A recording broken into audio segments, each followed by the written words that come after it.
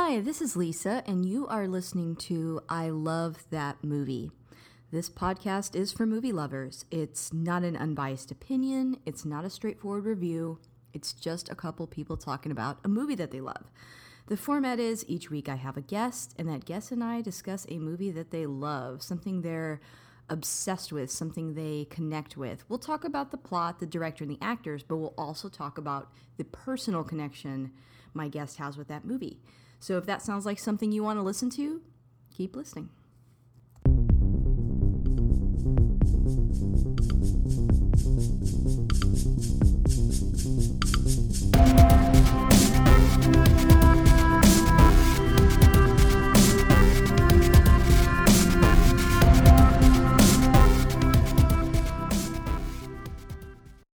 Hey, this is Lisa, and if you want to catch up with me on Twitter, you can find me at ILTM Podcast. I'm also on Instagram. I'm also on the Instagram at I Love That Movie Podcast, and we have a Patreon. So if you want to support us, you can at patreon.com/I Love That Movie.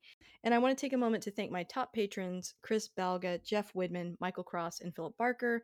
Thank y'all so much for keeping the lights on. And if you do subscribe, if you do give to the Patreon, you get a bonus episode of just my weekly ramblings on the other stuff that I'm watching, movies, TV, and whatnot. So yeah. And we also have a Teespring if you want any I Love That Movie swag, a Discord, and a Facebook group. And we've got a website, I love that movie podcast.com. And lastly, if you guys like what you hear today, please subscribe and rate the show. It does help new listeners find us. And I have a returning guest, a familiar voice on the podcast, my good pal Courtney. Say hi, Courtney. Hello, everyone. So nice to see you again. Yes, Courtney, introduce yourself a little bit in case people haven't heard your other episodes. Well, if you're new to me and I'm new to you, my name is Courtney. I also go by Victoria Bain on the interwebs. I am a cosplayer. I also do wig commissions that are pretty darn good, if I do say so myself. You can I find agree. me on you can find me on Instagram at Vicky Bain and also on Twitter at Victoria _Bain. I'm also on Facebook, but who uses Facebook anymore? So uh, those two will probably be the best way to reach me if you're looking for anything like that. So good Yeah. to good to be here again. Yeah, awesome. And Courtney has been on several times, usually horror movies. Hmm. In fact, I don't think we've done one selection that's not a horror movie, and this Nope. is no different. Nope. So, No exception. if this is your first time tuning in, typically my guest selects the movie, we watch it, and then we talk about it. So, Courtney, what movie did you select to talk about today? Today's movie is a near and dear favorite of mine. It's called Session 9. Yes, And it is a doozy. it is. It's it's one of those movies that is really under the radar. In Yeah. fact, for a little while, we actually postponed this episode because we've wanted to do this before, but they removed it from a lot of streaming platforms, so Yeah. we couldn't really. You just wanted it to be a little more accessible when we did the Hmm. episode, which is nice of you. But it's back on Netflix for free. So if you, I mean, it's not free; you pay Free. for Netflix, but it's Yeah. on Netflix right now if you want to go see it. This movie came out in 2001, and like we said, it's a horror that not everyone has seen, but if you have, I feel like you're a big fan of. Oh, yeah. Would you agree? Oh, yeah. Um, when was the first time you saw this? Man, I want to say, geez, I want to say it was like maybe 2009. I know I was still like living in my old apartment. And it was like it was one of those times where I was at my old job, and so my schedule was just like Monday through Thursday, so I had like 3 whole days to just do nothing. And I remember watching it, and then I remember watching it like all day.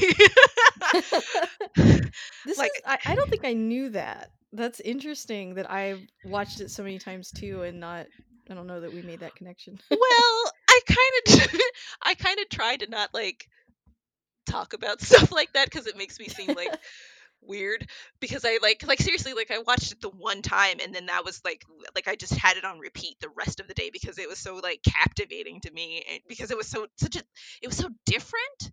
Like it wasn't. Yeah.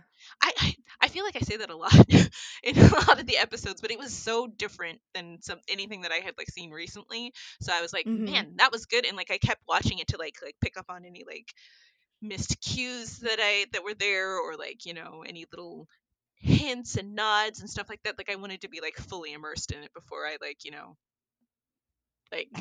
told people about it.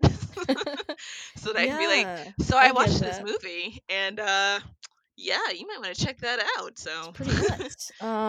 Yeah, this came out in 2001, and I want to say probably around the time I saw it was maybe around then too. I honestly can't remember.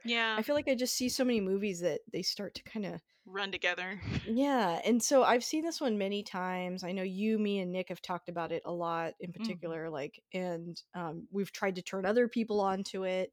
And yeah, it's just a really good movie. So without going any further, I am going to read the synopsis, and I will tell you guys if you're listening for the first time, again, this is not spoiler free, so please go Yeah, watch this first because we're not going to say like, okay, spoilers. It's like all no, spoilers. So we're just gonna jump we're right just in. going to jump in. So, here is the synopsis. A tale of terror begins when a group of asbestos removal workers start work in an abandoned insane asylum. The complex of buildings looms up in the woods like a dormant beast. Grand, imposing, abandoned, deteriorating. The residents of Danvers, Massachusetts steer well clear of the place, but Danvers State Mental Hospital, closed down for 15 years, is about to have 5 new visitors. Yeah, And that's it. yeah. Pretty I basic mean, that's horror movie pretty. plot. That's. I mean, yeah, like that.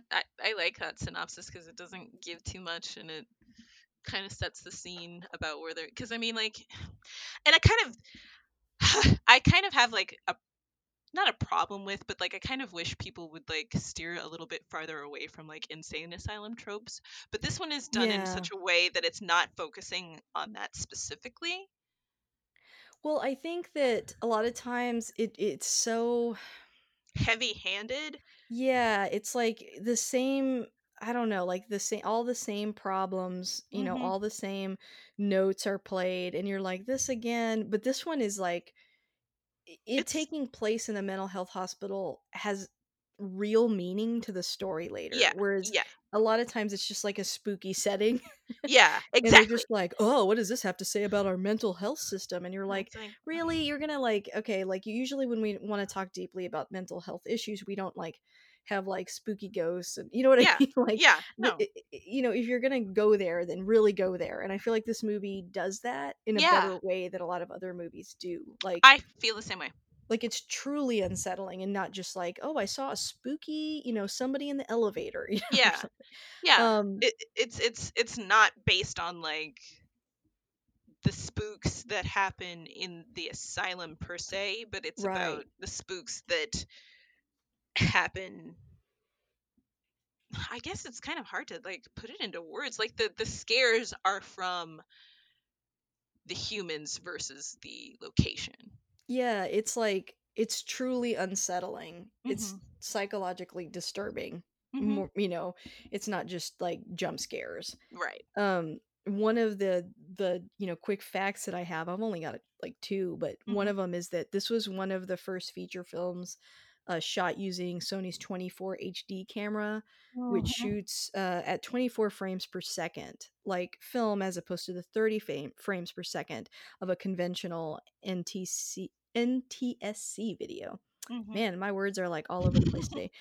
Using this technology, Brad Anderson and director of photography Uta Bracewitz were able to produce the unique effect of deep focus images using mostly natural light. Yeah.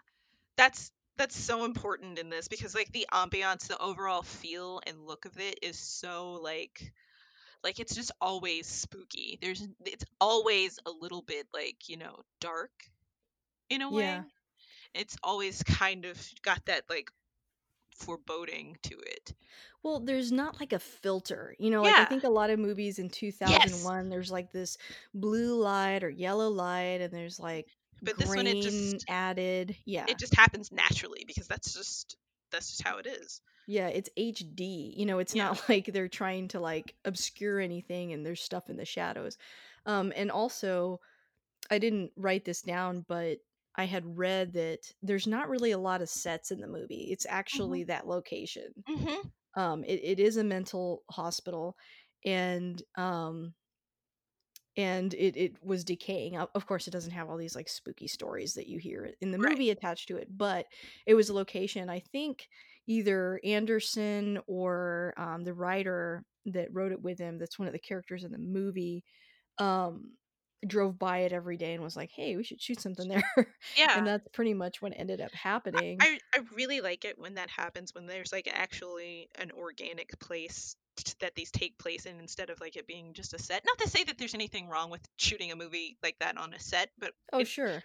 it's just I'm so I'm like a sleut for practical. And so when it's like an actual location, when there's like actual like ghouls or whatever, like people in suits as versus like CG. Again, not to say that I'm against any of that, but when it's No, like but I know what you really mean. there, Yeah. when it's really there, I really get into it. Well, some of the imagery in Brookhaven Hospital is in the Konami game Silent Hill 3, which was Yes. inspired by this movie. And it's weird because, like, just a few weeks ago, I had Samuel Sanner on to talk about Jacob's Ladder, Yeah. which also inspired Silent Hill. So, Yes. in this movie, especially, like, the peeling walls, and there's Hmm. just like little details in the background that feels so authentic, and that's why I feel like those games, the atmosphere that they're able to create, and like this Oh movie, yeah. it's very psychological, um and also like Jacob's Ladder, Hmm. so it's just interesting, that little connection that's with all three of those things. Yeah, that's really cool. I love stuff like that so much. Um, I really liked the that one room that's in it with all the writing over it, like the Yes, pictures, that the all the photographs that are like plastered on the wall and whatnot. so That creepy. it's so oh, it like it gives you chills the first time you see it, and then oh, my favorite like just not to jump too far ahead, but like the No, way you're fine. the way that they bring it back at the very end. Yes, so satisfying. I was like, oh, okay. Nice. Nicely done. All right. Yeah, I loved that. That was sick. I loved it. Well, the guy that directed this, Brad Anderson, and wrote it, Mhm. co-wrote it, he also directed The Machinist, Mhm. which we both love, and Trans-Siberian, which I also like. I feel like he hasn't done a lot lately. When I was No. looking through his IMDb, like he shot a couple episodes of the show Titans, but other than that, like some TV stuff here and there. Yeah, I think like the director he had done like some romantic comedies before or something like that before this. And then like That this was like sounds his right. first like official like horror movie, and I mean for a first go, brilliant. Such a good idea. Yeah. Yeah. And the other guy that I keep alluding to is Steven Gavedin, who plays Mike. Mhm. So, that's kind of cool too that Yeah. he's in it. So, yeah, I really like his films. I highly recommend those other two that I suggested. I think The Machinist is like the one Oh that yeah. everybody remembers the most. But Trans-Siberian too, I think was good. Mhm. He's really good at like building up the tension and then having like a Mhm. dramatic twist that's actually satisfying at the Yeah. end. Like Yes. this movie could have been really, I don't know, straightforward and corny, but it's complicated, and I think they throw enough kind of, not total red herrings, but I think they throw you off They enough a few times definitely with the do. plot They to where you're definitely like looking around like, who is it yeah. going to be about? Yeah. Yeah. Absolutely. Like they definitely keep you off the trail pretty good. Yeah. Um So the cast, I mean, David Caruso obviously is like mhm. probably the biggest name of the cast. So the rest of them, I'm not super familiar with their work. Are you No, honestly, I don't know that I've seen any of them. Like David in Caruso, I anything was like, else? wait, what the hell? Because like Yeah. I don't think I've seen any of the other actors in anything else, to be perfectly honest. Yeah, it looks like the guy Paul Guilfoyle. Like he's maybe the most recognizable cuz like when I look at his IMDb, I'm like, okay, I do know who Yeah, that is. yeah, but But he's not in it a yeah, ton. I think he's Um in it. And isn't he just like he's like the caretaker? Yeah, you just see him for a little bit, so he's not Yeah. even, yeah, so it's like not a big cast really. Mhm. Um let's see. Yeah, the other guy, Josh Lucas, he's in a few things too, but yeah, it's like I guess my point is we're probably not going to focus that much on the cast as we will on the scenes themselves. Yeah. So why don't we do that? Why don't we Yeah. talk a little bit about some of your favorite scenes? Oh boy, oh boy, oh boy. I know it's exciting. I like this movie. Like literally, I think one of my it's super early in the movie when they're first like getting the tour and like, there's that hallway, that empty long hallway, and Gordon is in the hallway just kind of like staring down, and it's like dark, and Yes. he hears that voice, hello Gordon, and I'm like, It's so whoa scary. boy, oh man. It's like, what was that, what the heck is that, like you don't know what it is, you don't Yeah. they don't expand on it at all, and you don't figure out what it is until like session 9 of the tapes that like sorry. It's just one of No, those you're good. situations where it's just like it was so like it was so freaking crazy. Like Mike is listening to the tapes and then he gets to the ninth tape and finally you figure out what that is and you're like, holy shit. Oh, with Simon? Yes. Yeah, so like okay. So it's like we've got a couple things going on in this movie at the same time. Number Mhm, one, there's a few guys that are coming for asbestos removal.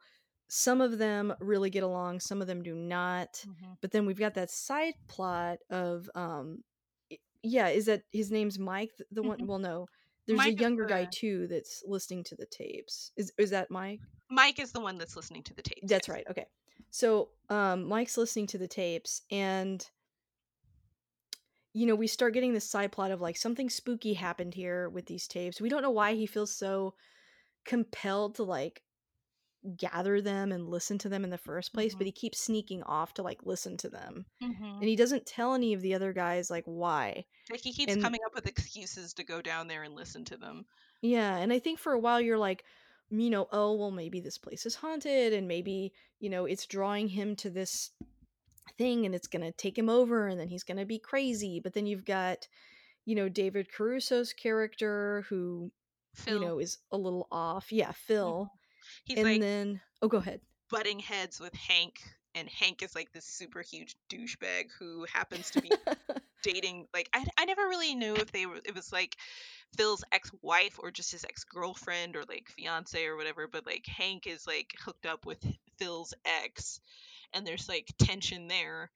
And so there's that point where it's like, okay, what's going to happen between these two because they were literally at each other's throats like the whole time.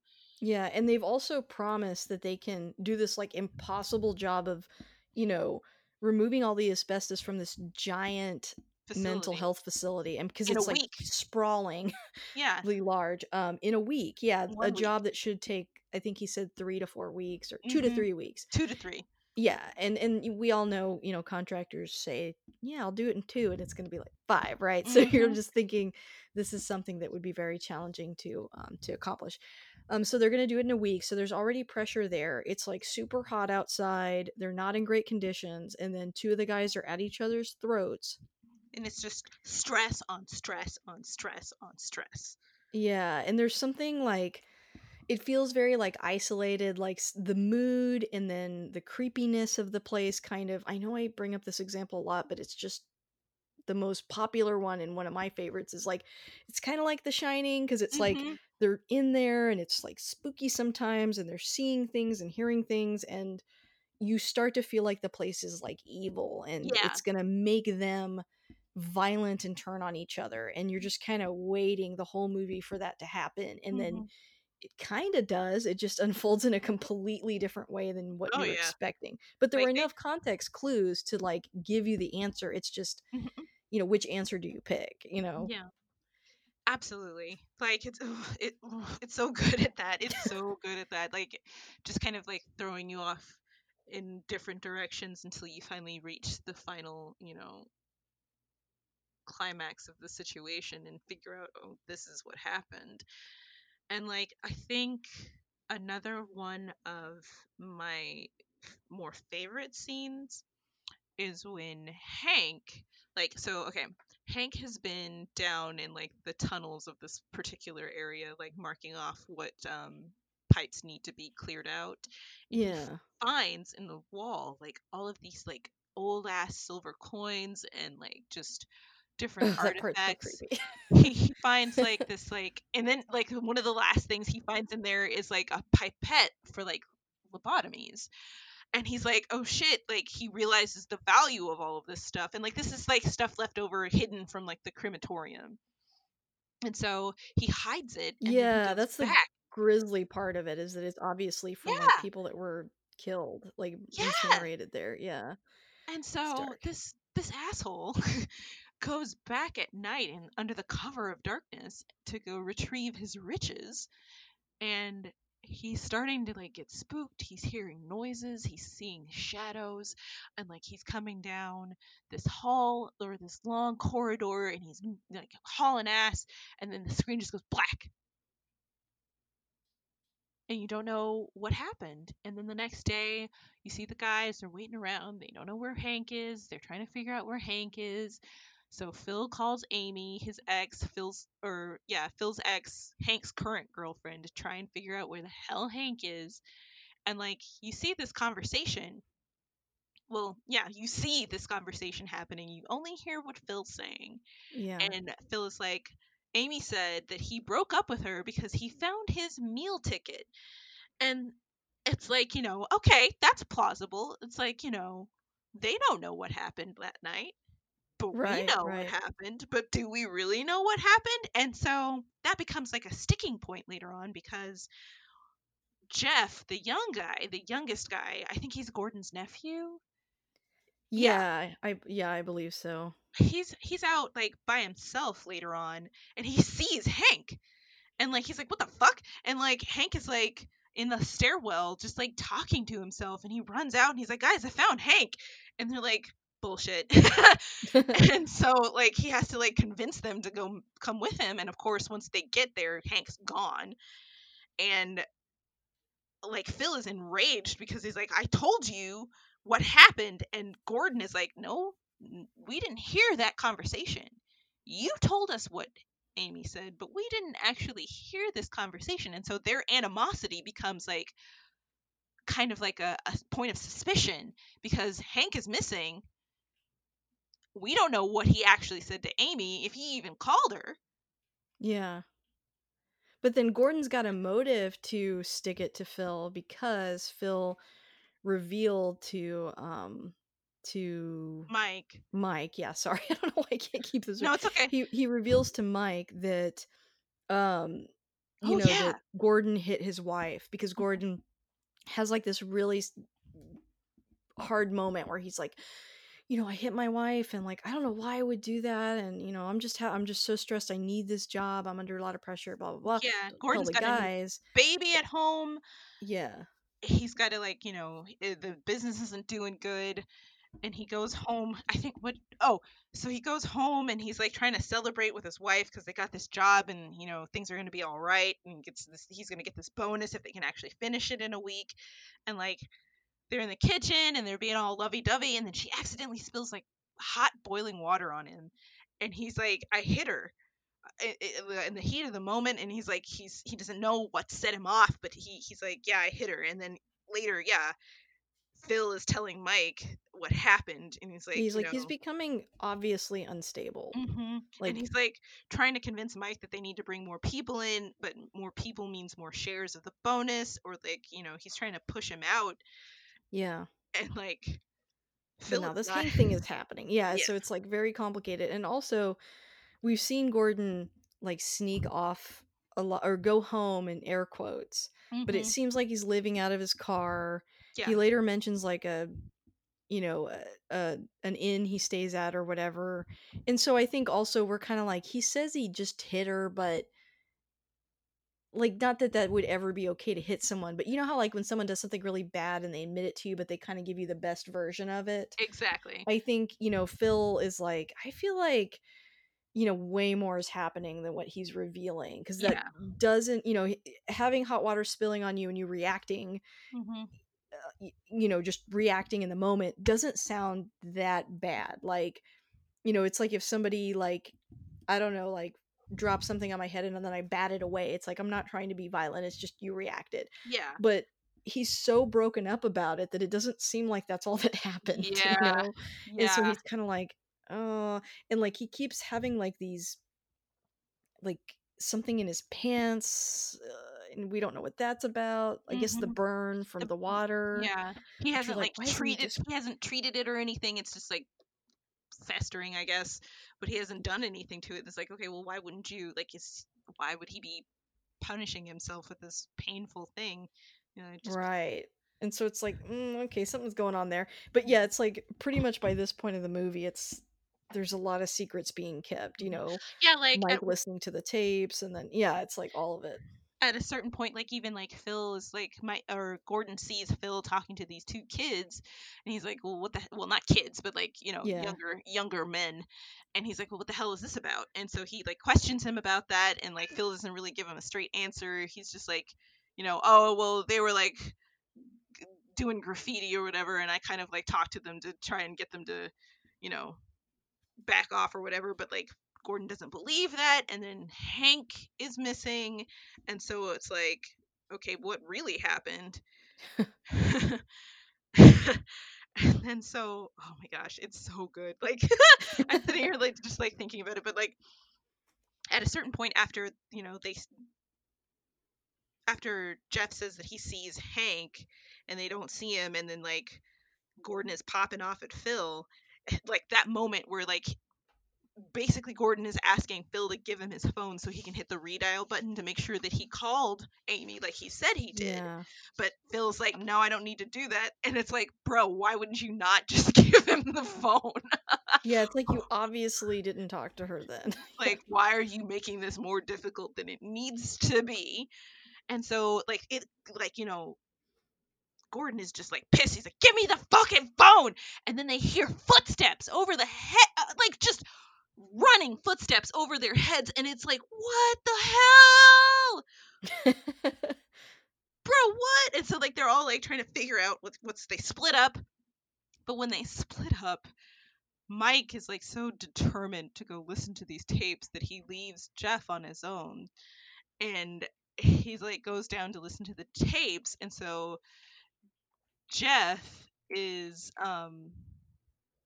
in the tunnels looking, and at some point the generator goes down, and so Jeff is in this dark tunnel, and it's revealed earlier in the movie that Jeff has nyctophobia, which is an irrational fear of the darkness. And so Jeff is like freaking out, the lights are going off down in the tunnel, he's running, and like the lights are like flipping off one after another behind him, and he's just like hauling ass trying to get it's out a of really there. cool scene, like so well timed. It feels real, like you could outrun these lights, before Hmm. they go out. Hmm. And like there's another shot where it cuts back to him, and he's found like this tiny little spot of light, and he's like struggling for air trying to be in the light, and finally he gets out, and he's shaken, and he's like out by his uncle Gordon's van, and he's like trying to calm himself down. There's like Oreos or something in the van, and like it cuts to a shot where you see somebody, you're in the perspective of this person who's approaching Jeff, you don't know who it is, Right. and they're like, you can assume that it's Gordon, but you don't really know that it is. And he's like, trying to hit, be like, hey, I freaked out and I had to get out of there. And then again, the screen cuts off, and you don't know what happens to Jeff. And it's like, ooh, okay, what's going on here? Like, obviously there was some sort of recognition in this person that was approaching Jeff. So was it Phil? Yeah, it's like he trusted whoever was coming towards him. Mm-hmm. Yeah. And then like, so let me talk about these tapes. All right, we've been talking Oh about my these god, tapes. I can't wait to talk about these tapes, please. So we've been talking about these It's like tapes my that favorite. like I know. So, okay, in the like very first few well, actually, I guess it's like the first time that they're actually in the asylum, like starting to break up the asbestos. Mike finds the tapes, and these tapes are of they're 9 sessions, hence session 9, of a woman named Mary and her doctor having, like, just trying to bring back her memory of why she's in this asylum, Hmm. essentially. And Mary is definitely got dissociative disorder, or DID. I guess they would call it like multiple personality disorder back then, but Yeah. she suffers from DID. Well, I don't know if I would say suffers from, but she has DID. Right. And during these sessions, we hear from Billy, who is kind of like a protector personality, and then the princess, who's like, more carefree and just wants to,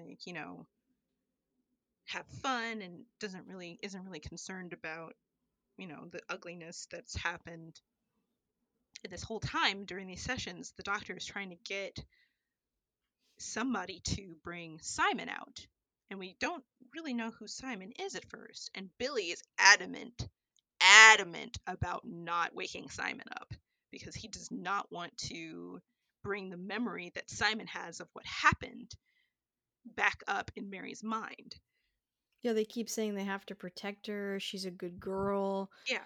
So, it feels like you're misled pretty much the whole movie, because I think there's a general understanding, even though this is not to say that this movie is like medically accurate, Mm-mm. but I think people now have sort of a general understanding that when people have this disorder, that, something traumatic happens, and one way of your mind dealing with it is to create these sort of personalities that um experience things almost like for you. Mm-hmm. And it's something that really happens, and it's out of trauma. And so I think for a lot of the movie we're wondering if maybe something happened to her like that. And I think even Mike tells a story later Mm-hmm. about Mary Hobbs. Well, what um he tells, so okay, it's okay, not yeah, about sorry, you it's were not. kind of in the middle of the tapes. Go, Yeah, no, no, no, back to the it's good. tapes. So what Mike is talking about, like they're trying to figure out, like, well, why did a place like this get shut down? And That's right, yeah. Mike tells this whole story about this phenomenon in the 80s, which actually did happen. Yeah, it did. And it's like he tells this gruesome story about, like, this girl who went to her psychiatrist and told stories about, like, cult activity and, like, just all of this vile satanic stuff. And later it comes out that none of that happened. Right. And it's like, wait, what? And it was because of the methods that they were using to, quote unquote, bring back these memories, the hypnotism or the drug induced hypnotism that they were using to bring up these memories. They were implanted memories, they were false memories. And Yeah, and a so bunch of people, like, in the 80s, I'm sure you guys know, like, went to jail, there were trials, and mhm, it was all like it was all none of fake. it happened. Yeah. It was all fake. Yeah. And So so they're yeah, alluding to that. Yeah, that's right. and so he does talk about that. And then, like, once he's done with that, he goes back to the tapes and he's listening, and he's like, trying to get more of the story. And apparently in Lowell, where this woman Mary used to live when she was younger, it's Christmas time, and her brother got like this big knife for Christmas, which, why did we do that back in the day? Like, why are we giving children knives as presents? Um, and then, Mary got a China doll, and her brother scares her in the dark, and she falls and she cuts herself up. And, like, it's like, you know, we only hear part of the story in the earlier sessions, and it's Yeah, so we not. kind of assume that she was like in an abusive situation, Hmm. possibly from her brother. And I think because we heard about that cult thing earlier, we keep thinking, okay, maybe she was, assaulted by her brother or something like that. And it's like, I think that fooled Hmm. me for most of the movie, Hmm. you know? Yeah, like you didn't, you again, you only had part of the story, so you didn't Yeah. know. you didn't know what was going to happen. And so all of this, culminates in session 9, and finally the doctor is able to get Simon to come out. And Simon is not necessarily a personality that is It's like not of Mary because yeah, all the other voices sound like like Mary. Mary, but But Mary doing an impression of a little girl, Mary and doing an impression of a little boy, and then we hear Simon. and Simon is a whole other thing. Simon sounds almost demonic, I want to say. Yeah, he sounds male first of all, Mhm. whereas her other male voices sounded like her doing an impression, Mhm. but this sounds distinctly masculine to where it doesn't sound like she could make that voice. Yeah, But then it's super duper creepy, it's and like you said, it sounds inhuman at the very mhm, least, like an entity or something. mhm. And so the doctor knows that Simon knows the whole story. And so he asks Simon what happened, and he gets to the point where, Mary's fallen on her doll and she's all cut up and she's, screaming, and Simon is there in her mind telling her, he cut you up, so you got to cut him up too. Do it, Mary, is specifically what he says. So she literally takes her brother's knife and stabs him to death. And then Simon is there saying like, well, you already killed your brother, you might as well kill your parents too, essentially, because they were the ones who gave you the doll, and they were the ones who made your brother, essentially. So why don't you get them too? And so she stabs her parents to death. And it's bonkers, like, to hear this voice, this identity in her that made her kill her family. And Yeah, and we've seen too, like, well, we've heard how distraught Mary is every time the doctor tries to even hint at what happened. yeah, She's defensive, she starts panicking, and then these voices sort of, tell some parts of the story, but every time you start to get to the truth, that's when every personality really struggles and kind yeah, of breaks down. like Billy But shuts it down. Simon, Billy yeah, shuts it down every time the princess just goes to sleep.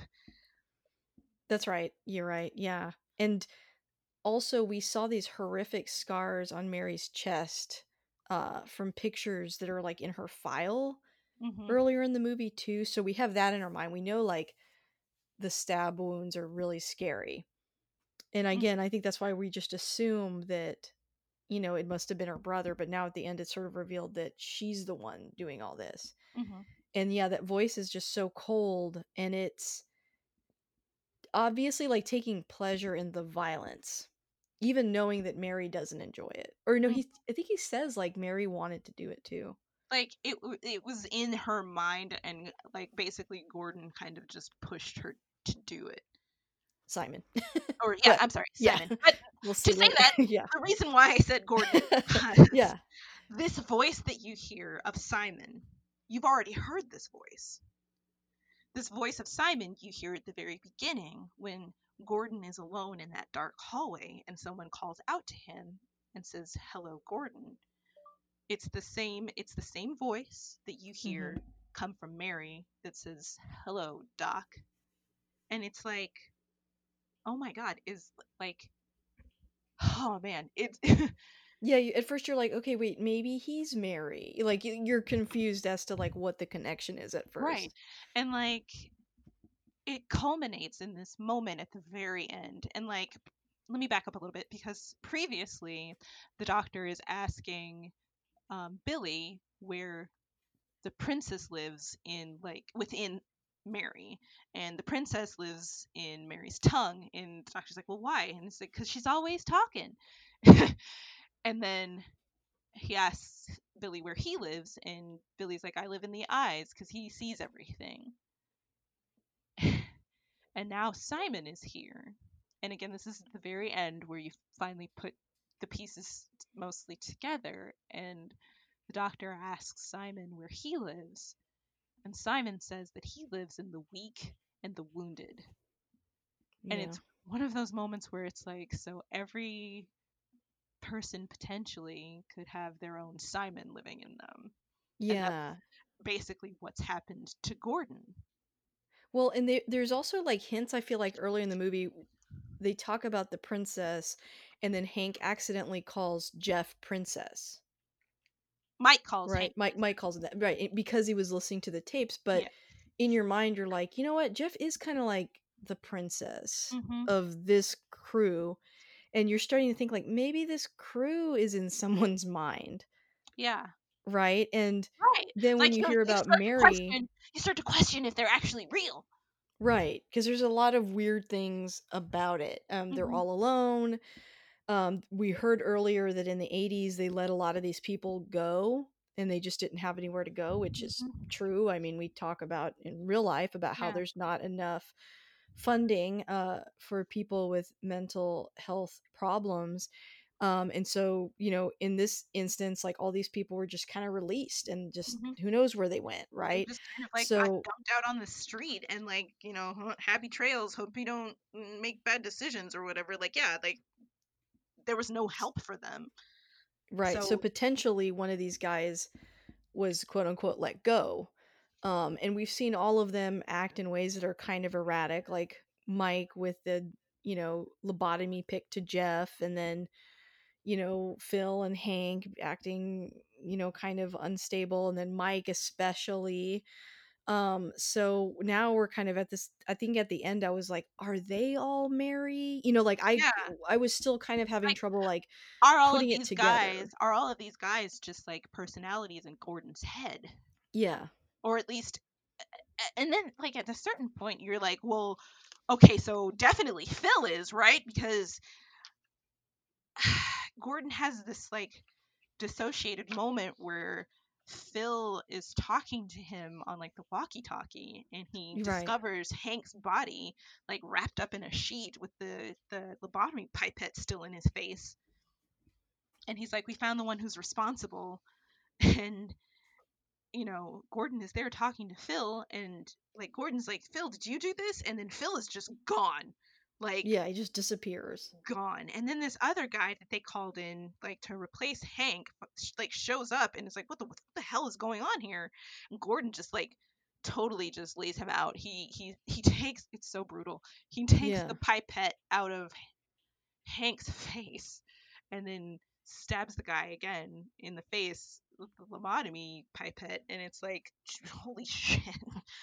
Like Gordon is like no longer in the building at this point. And it's whoever Simon is to Gordon that's in control. Right. And so you kind of have to wonder, like, or sorry, you kind of have to wonder, Gordon being in that building, was Gordon there before? Did Gordon used to be a patient there? Because it Yeah, because kind of, in the very end, he goes back into that room and he sees all those pictures. and And the pictures look like David Caruso. he's So the Phil character is like him from like 20 years ago, I think, back when he killed his wife and kid. right. Like you have this like realization. It's like, okay, when did this happen? Like it's so, Yeah, it's ooh, like, what time are we in? Because, yeah, because he keeps remembering the thing about his wife. And I think for a while we think he's like driving to where his wife and kid live currently, but he's like not allowed in. But then hmm by the end, we find out, okay, so like some of what he said was true. The boiling water spilled all over him.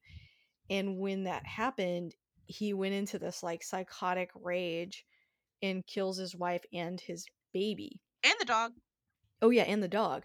And I think the theory is that when people are in that worst possible vulnerable moment of just being in agony, that they could potentially either do these things, or you could also interpret it as Simon is this entity that can't wait to get in you when you Yeah, have that vulnerable moment and you're like, exactly. come Be- on in and help me do this. Because like he says, he lives in the weak and the wounded, and And at yeah, and that he's like, they particular welcome point, me in. and Yeah. at that particular point, I mean, Gordon was at his wits' end. He didn't, like, business was almost going under. He was under so much pressure to get the job done in a ridiculously short amount of time. And then, like, one thing just set him off. And he just lost control of himself. And Simon took over. and it's so it gives me chills even now I just to know, think it's about it. scary. I was, like, scared last night. Like, I've seen it so many times, and I don't I was telling Nick, like, I don't really believe that. Like, I think when something terrible like that happens, usually there's, like, a pattern of behavior, and they're like, "Oh, well, they threatened me a bunch of times, blah, blah, blah, then they did it." But this theory of I think what's so disturbing about it is that what's implied is that Mike was, like, a good person, who was under a lot of stress, and then when he's covered in this boiling water and he's in pure agony, You mean that Gordon? this oh yeah, sorry, Gordon. Hmm. Well, they're all Gordon. No, I'm kidding. I just said the wrong name, but I can Yeah. sort of justify. No, but when the entity gets inside him, it's like, what choice would anyone make in that instance where they're in so much pain, and you Hmm. don't know what they're gonna do, what this voice is gonna do necessarily. Yeah, it's like almost Um, saying it says what it to me anyway is saying yeah, is that yeah. basically anyone at any point in time could have whatever situation happen to them that they wake up their own Simon. Yeah, I like that interpretation. Yeah, and so it's a fleeting moment where he does all this, and then it's forever after that point. Hmm. And he obviously feels horrible about it. It wasn't premeditated. It wasn't something he wanted to do or to have happen. Hmm. And so I think, or at least what I got from it was that, yeah, he was at this hospital for a long time. That's why he knows so much about it. That's why Hmm. Mike knew so much about it, because he did. And then they let them all go. And then he was drawn back to, Hmm. like, I guess, do another job there. And maybe he offered to do this job by himself, and then he fabricated or imagined all the other guys that were with Yeah. him. And then once they're all gone and he's alone in that room and he's using that phone, which is kind of like the phone we saw earlier that, supposedly Phil was talking to Hank's girlfriend on. It's kind of like a similar parallel Yeah. thing where he's like holding this broken phone, and it obviously isn't working, and he's Yeah. talking, quote unquote, to his And like wife and you see saying, Gordon yeah, on the phone with his wife like the whole time. Like after the incident happens, because like at the very beginning you kind of like sort of get a piece of it, but you don't yeah. really know what happens. But like the whole time after that you see Gordon sneaking off to like call his wife and like apologize, and like it's like we need to talk, and she won't talk to him. But there's nobody there to talk to. He's not talking to anyone. And like earlier in the movie when he drove to that house, I guess he was just driving to his old house. No one's there anymore. He's just sitting in the rain looking at it, like Yeah. wishing she was still alive. And yeah, and then the very end he's like, I would just want to go home. Yeah. And there's something like so disturbing about that, because if he was in this asylum before and he was trapped in there for years, and then he got out and he comes back to that same cell Yeah. essentially, and he is replaying the same note, I want to go back home. Just all of it is Yeah. just so creepy. It's like, oh, Ah! like after it was over, I was like looking around. I'm like, Simon's gonna get me. Like, it's so creepy. Yeah, Like, it's it's hard to make me feel sorry for somebody that did something bad, but they did such a good job with Mary, mhm, like making that scenario, especially since she's like a little girl when it happens, mhm, that I think that sort of planted in my mind the possibility that that could happen with Gordon too, mhm. you know? Yep. Or anybody. And plus, like, the idea of like listening to old creepy tapes is like very frightening to me, and also something I want to do. I, And I I know what know you. Okay, no, I hold on. feel guilty about I this, do. but I a know what lot you're of gonna say. people feel this way. It's like I want to go to like an abandoned building that's scary and be Yeah, there, I but want I to also be don't like want to one of do those. that. I want to be like one of those dumb YouTubers that you Yeah. see going in places where they have no damn business being. Not like the Paul brothers, because those are terrible human beings. But like the ones where they're doing like exploration and like abandoned buildings where they probably don't have permission to be up in there. Like I don't know.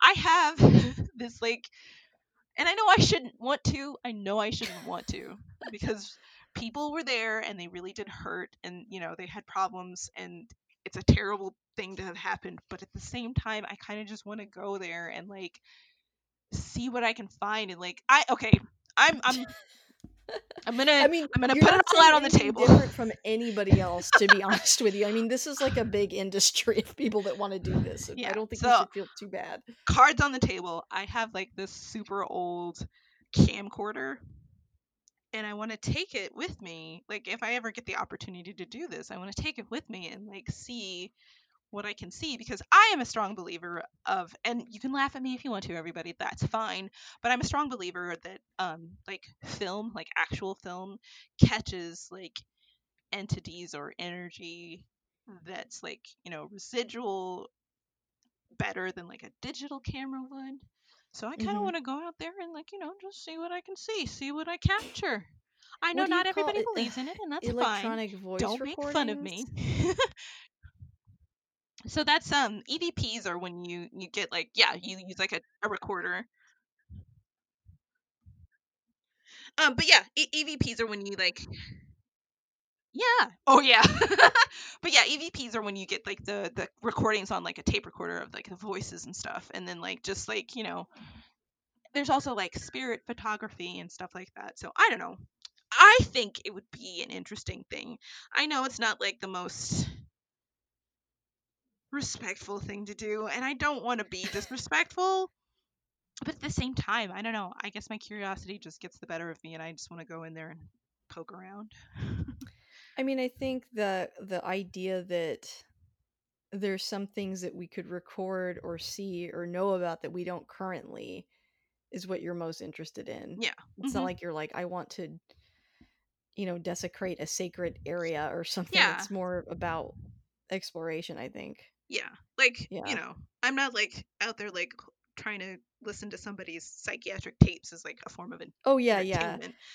It's just Right. like one of those things where it's like, okay, but what could we find? I am just curious to know what's out there. I just want to see Right. what I can find, And I think like, the electronic voice recordings, that's different Mhm. than listening to someone's private, tapes. So Mhm. I think that's pretty different. It's a ghost. Yeah. Yeah, it's one of those things where if I'm totally honest, like I don't believe it,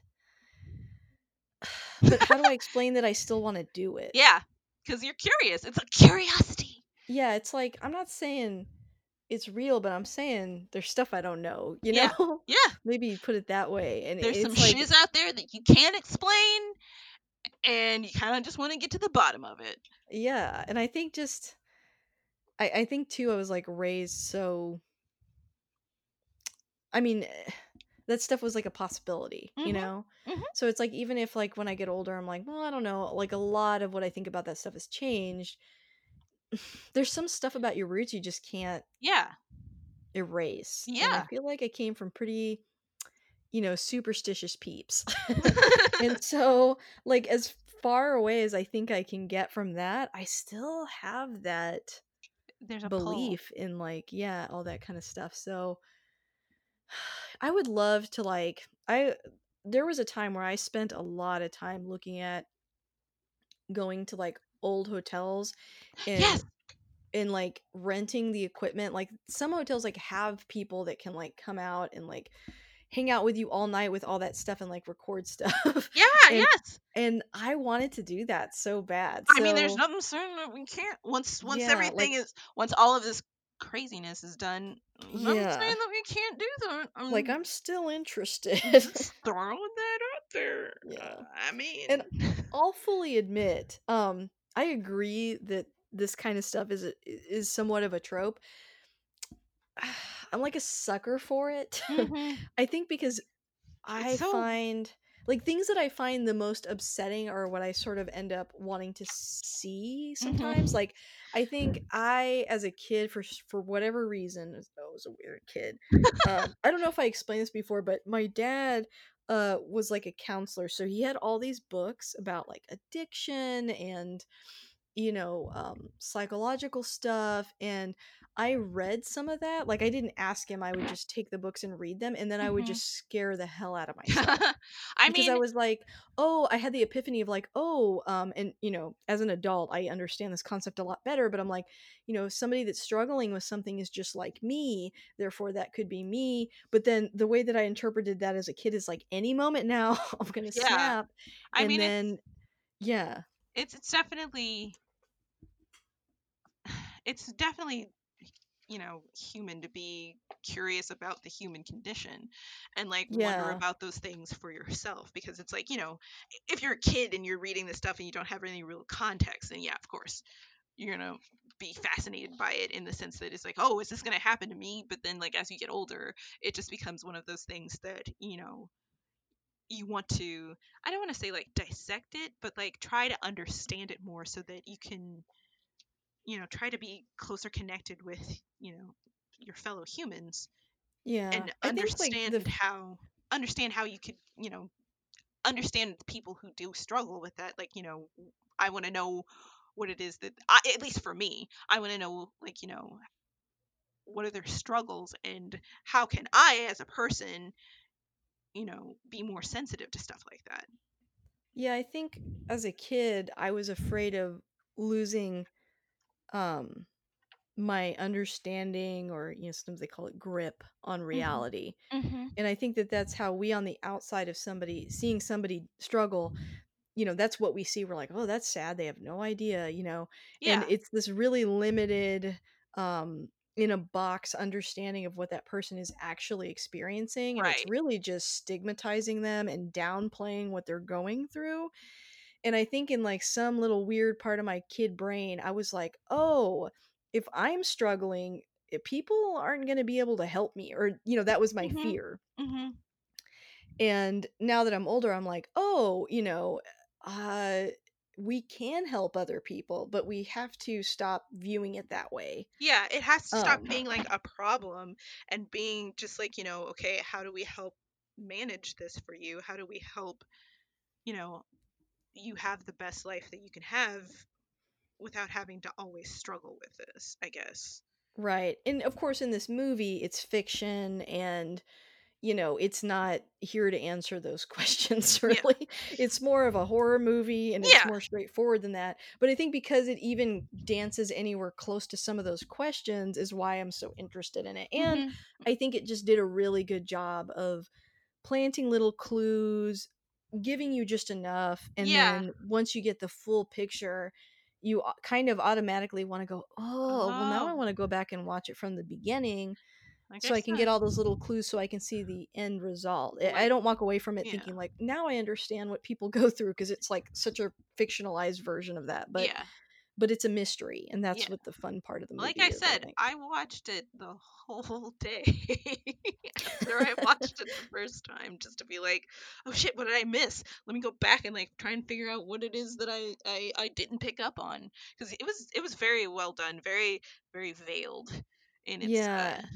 And visually, secrets. like, there's a lot of really great shots that are just Yeah. beautiful. Oh, And man, oh, go ahead, go ahead. that opening shot of the camera, like it's upside down and it slowly turns itself around. It's just that shot of that empty hallway. It's fixated on like a wheelchair, which I know is kind of cliche, but it was so nicely done. It's the slow rotation of the camera on this one hallway, and it brings up the title card, and it is so good. It's that's like one of my favorite shots in this whole movie. Yeah, and like how every single little piece of anything ends up coming into play. The coins, also Jeff eating the Oreos, and then later we find out like when Gordon was going home to his wife, he had groceries and there's Oreos there. Hmm.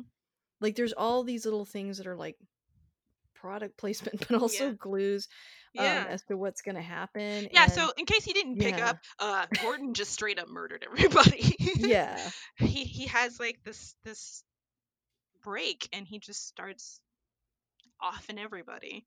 He killed Hank in the tunnels, and I can't remember why, but I think he thought that Hank was like going there to like undermine him in a way.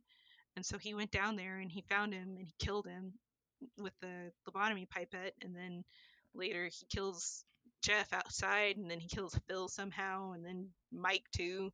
And it's just like there's just bodies all over this building, and then the very last like end is like him like talking. He's like got these photos on the wall, and he's talking on this busted phone, talking to Wendy, begging to come home, and it's just like, oh, tingly. Yeah, and you're kind of like, okay, well, who was real and who wasn't? Like, I guess I've sort of decided on like none of those people were there. They were like all versions of him. Well, What do and you then think? in my mind, I do think that they were real people, but at the same time, and the only reason why I say that is because at the very begin, well, Because how would yeah, they have interacted with Phil? yeah, And I yeah, almost felt like Mike listening to the tapes was really him. At some point, he listened to the tapes, and I don't know. It was like, yeah, it's like murky at the end yeah. if anybody It was is. real or not. I guess to my mind, everybody possibly could have been real except for maybe Phil. But then Phil did talk to the caretaker at the beginning, so I don't know. It's kind of blurry. But at the Yeah, same maybe it was time, like a Tyler Durden thing or yeah, at something. the same time, my mind kind of wanders to, well, when did he actually kill everybody? Like, Oh, I think you're right. did he kill them immediately, or did he like actually like wait it out and like have that moment, or did he like just X everybody that same day and then has been like just talking to corpses the whole time?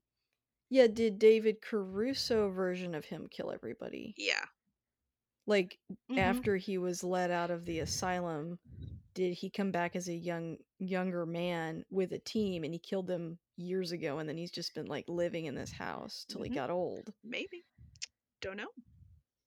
I Yeah, cuz don't know. Jeff and I thought this time too, like it takes place in 2001, but Jeff looks like he's from like the 80s. Yeah, he's got a mullet. In the timeline of when he would have killed his wife in the 80s. Yeah, but then Mike talked about the 80s. I don't know. Yeah, I know. It's It's a mystery. it is.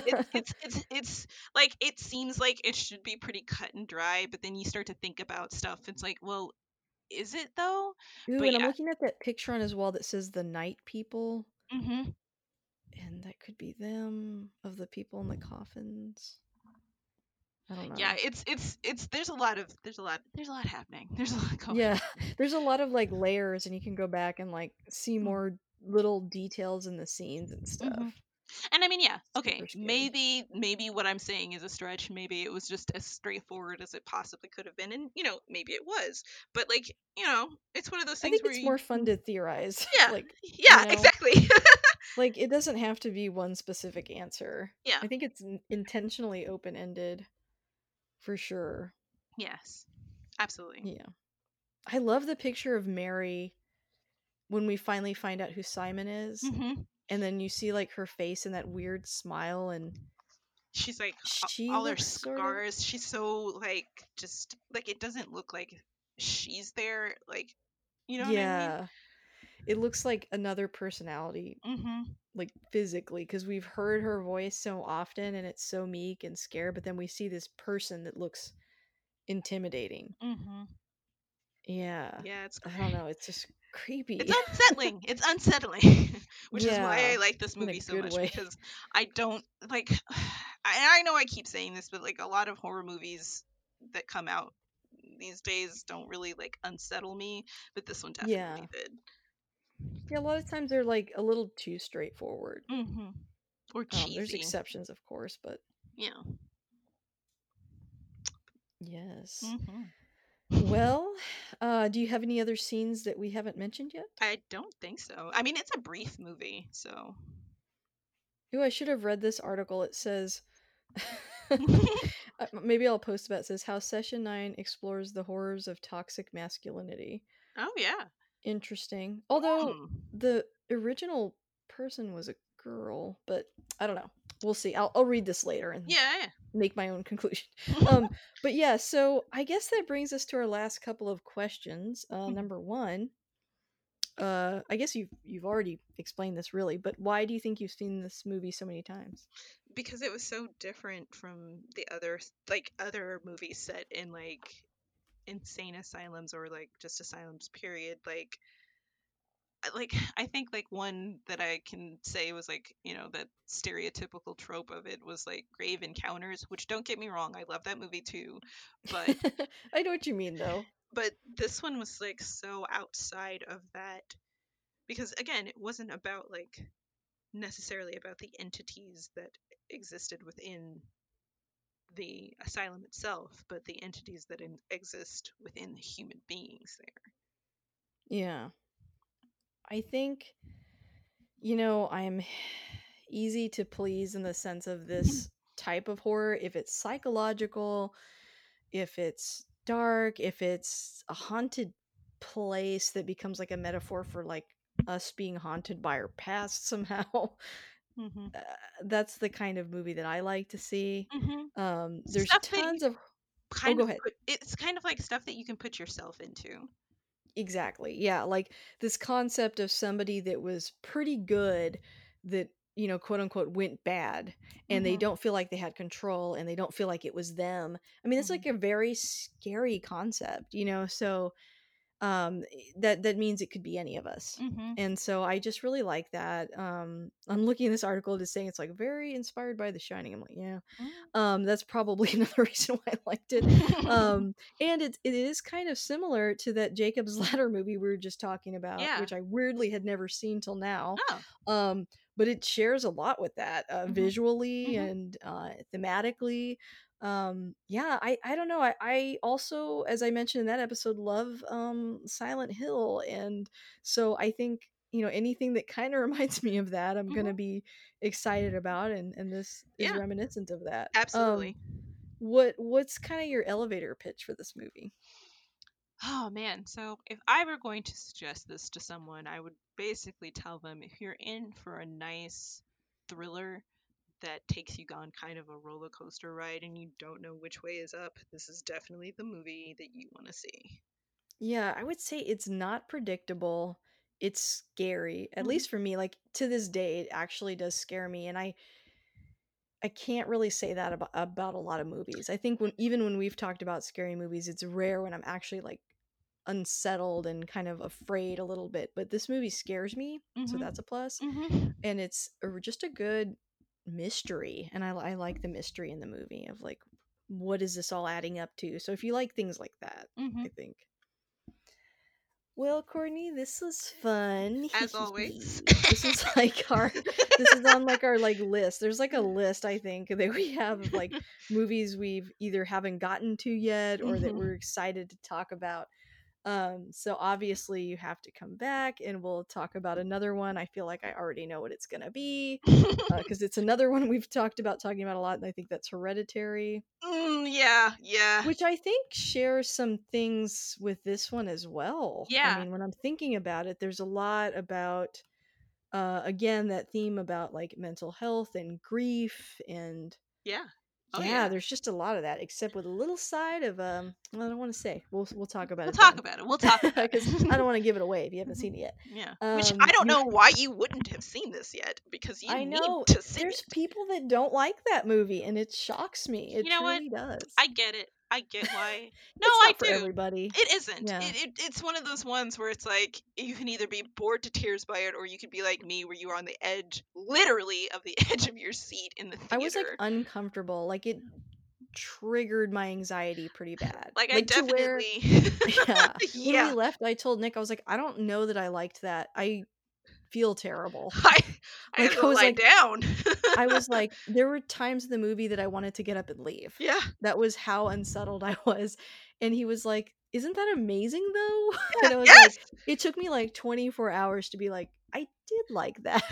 But it's like one of those movies that different from this one. Session 9 I knew right away Hmm. that I loved, but Hereditary is It took it's a me a whole minute. nother animal, It man. took me That's a a minute. I will yeah. concur with that. I had to like sit with it for a while. Let But it like marinate. yeah, but seriously, if you haven't seen Hereditary, see that and then immediately after that see Midsommar because it is gold. Whew. Yeah. pure gold. That's like a clear your schedule movie. Like you're Oh, not doing yes. anything else today. Your brain won't be able to Mm-mm. process more than that film in that day. So just Mm-mm. carve out some time. When you were saying that Hereditary is not for everyone, I feel like it's for us. Like Mhm. there's some people that like movies like this and that movie as well. Like it's a genre The within a weirdos. genre. Yeah. People that love to be disturbed, Yeah, yeah. I guess. Um, what other movies have we talked about like that? Like Suspiria. It's like Yeah. I want to be genuinely on edge Mhm. and unsettled. Then these are the perfect films for you. But Yeah. yeah, so we'll talk about that next time. One more time, Courtney, where can people find you? If you're looking for me, again, I am at Vicky Bain on Instagram. I am at I'm at Victoria underscore Bain on Twitter. You can also find me on my Facebook. I don't use it as much, but I'm Victoria Bain on the Facebooks as well. Find her And on those Facebooks. yeah, if you are in need of some cosplay wig stylings, send me a little email at vickybane9@gmail.com and let me know what you want and I can get you a quote. Hooray! Well, thank you so much for coming on. Definitely check out all her social media and her awesome costumes and wigs. And just find her in the group with us because we chat there a lot too. Hmm. Yeah, thank you so much for coming on, Courtney. I can't wait to have you back. Thank you for having me again.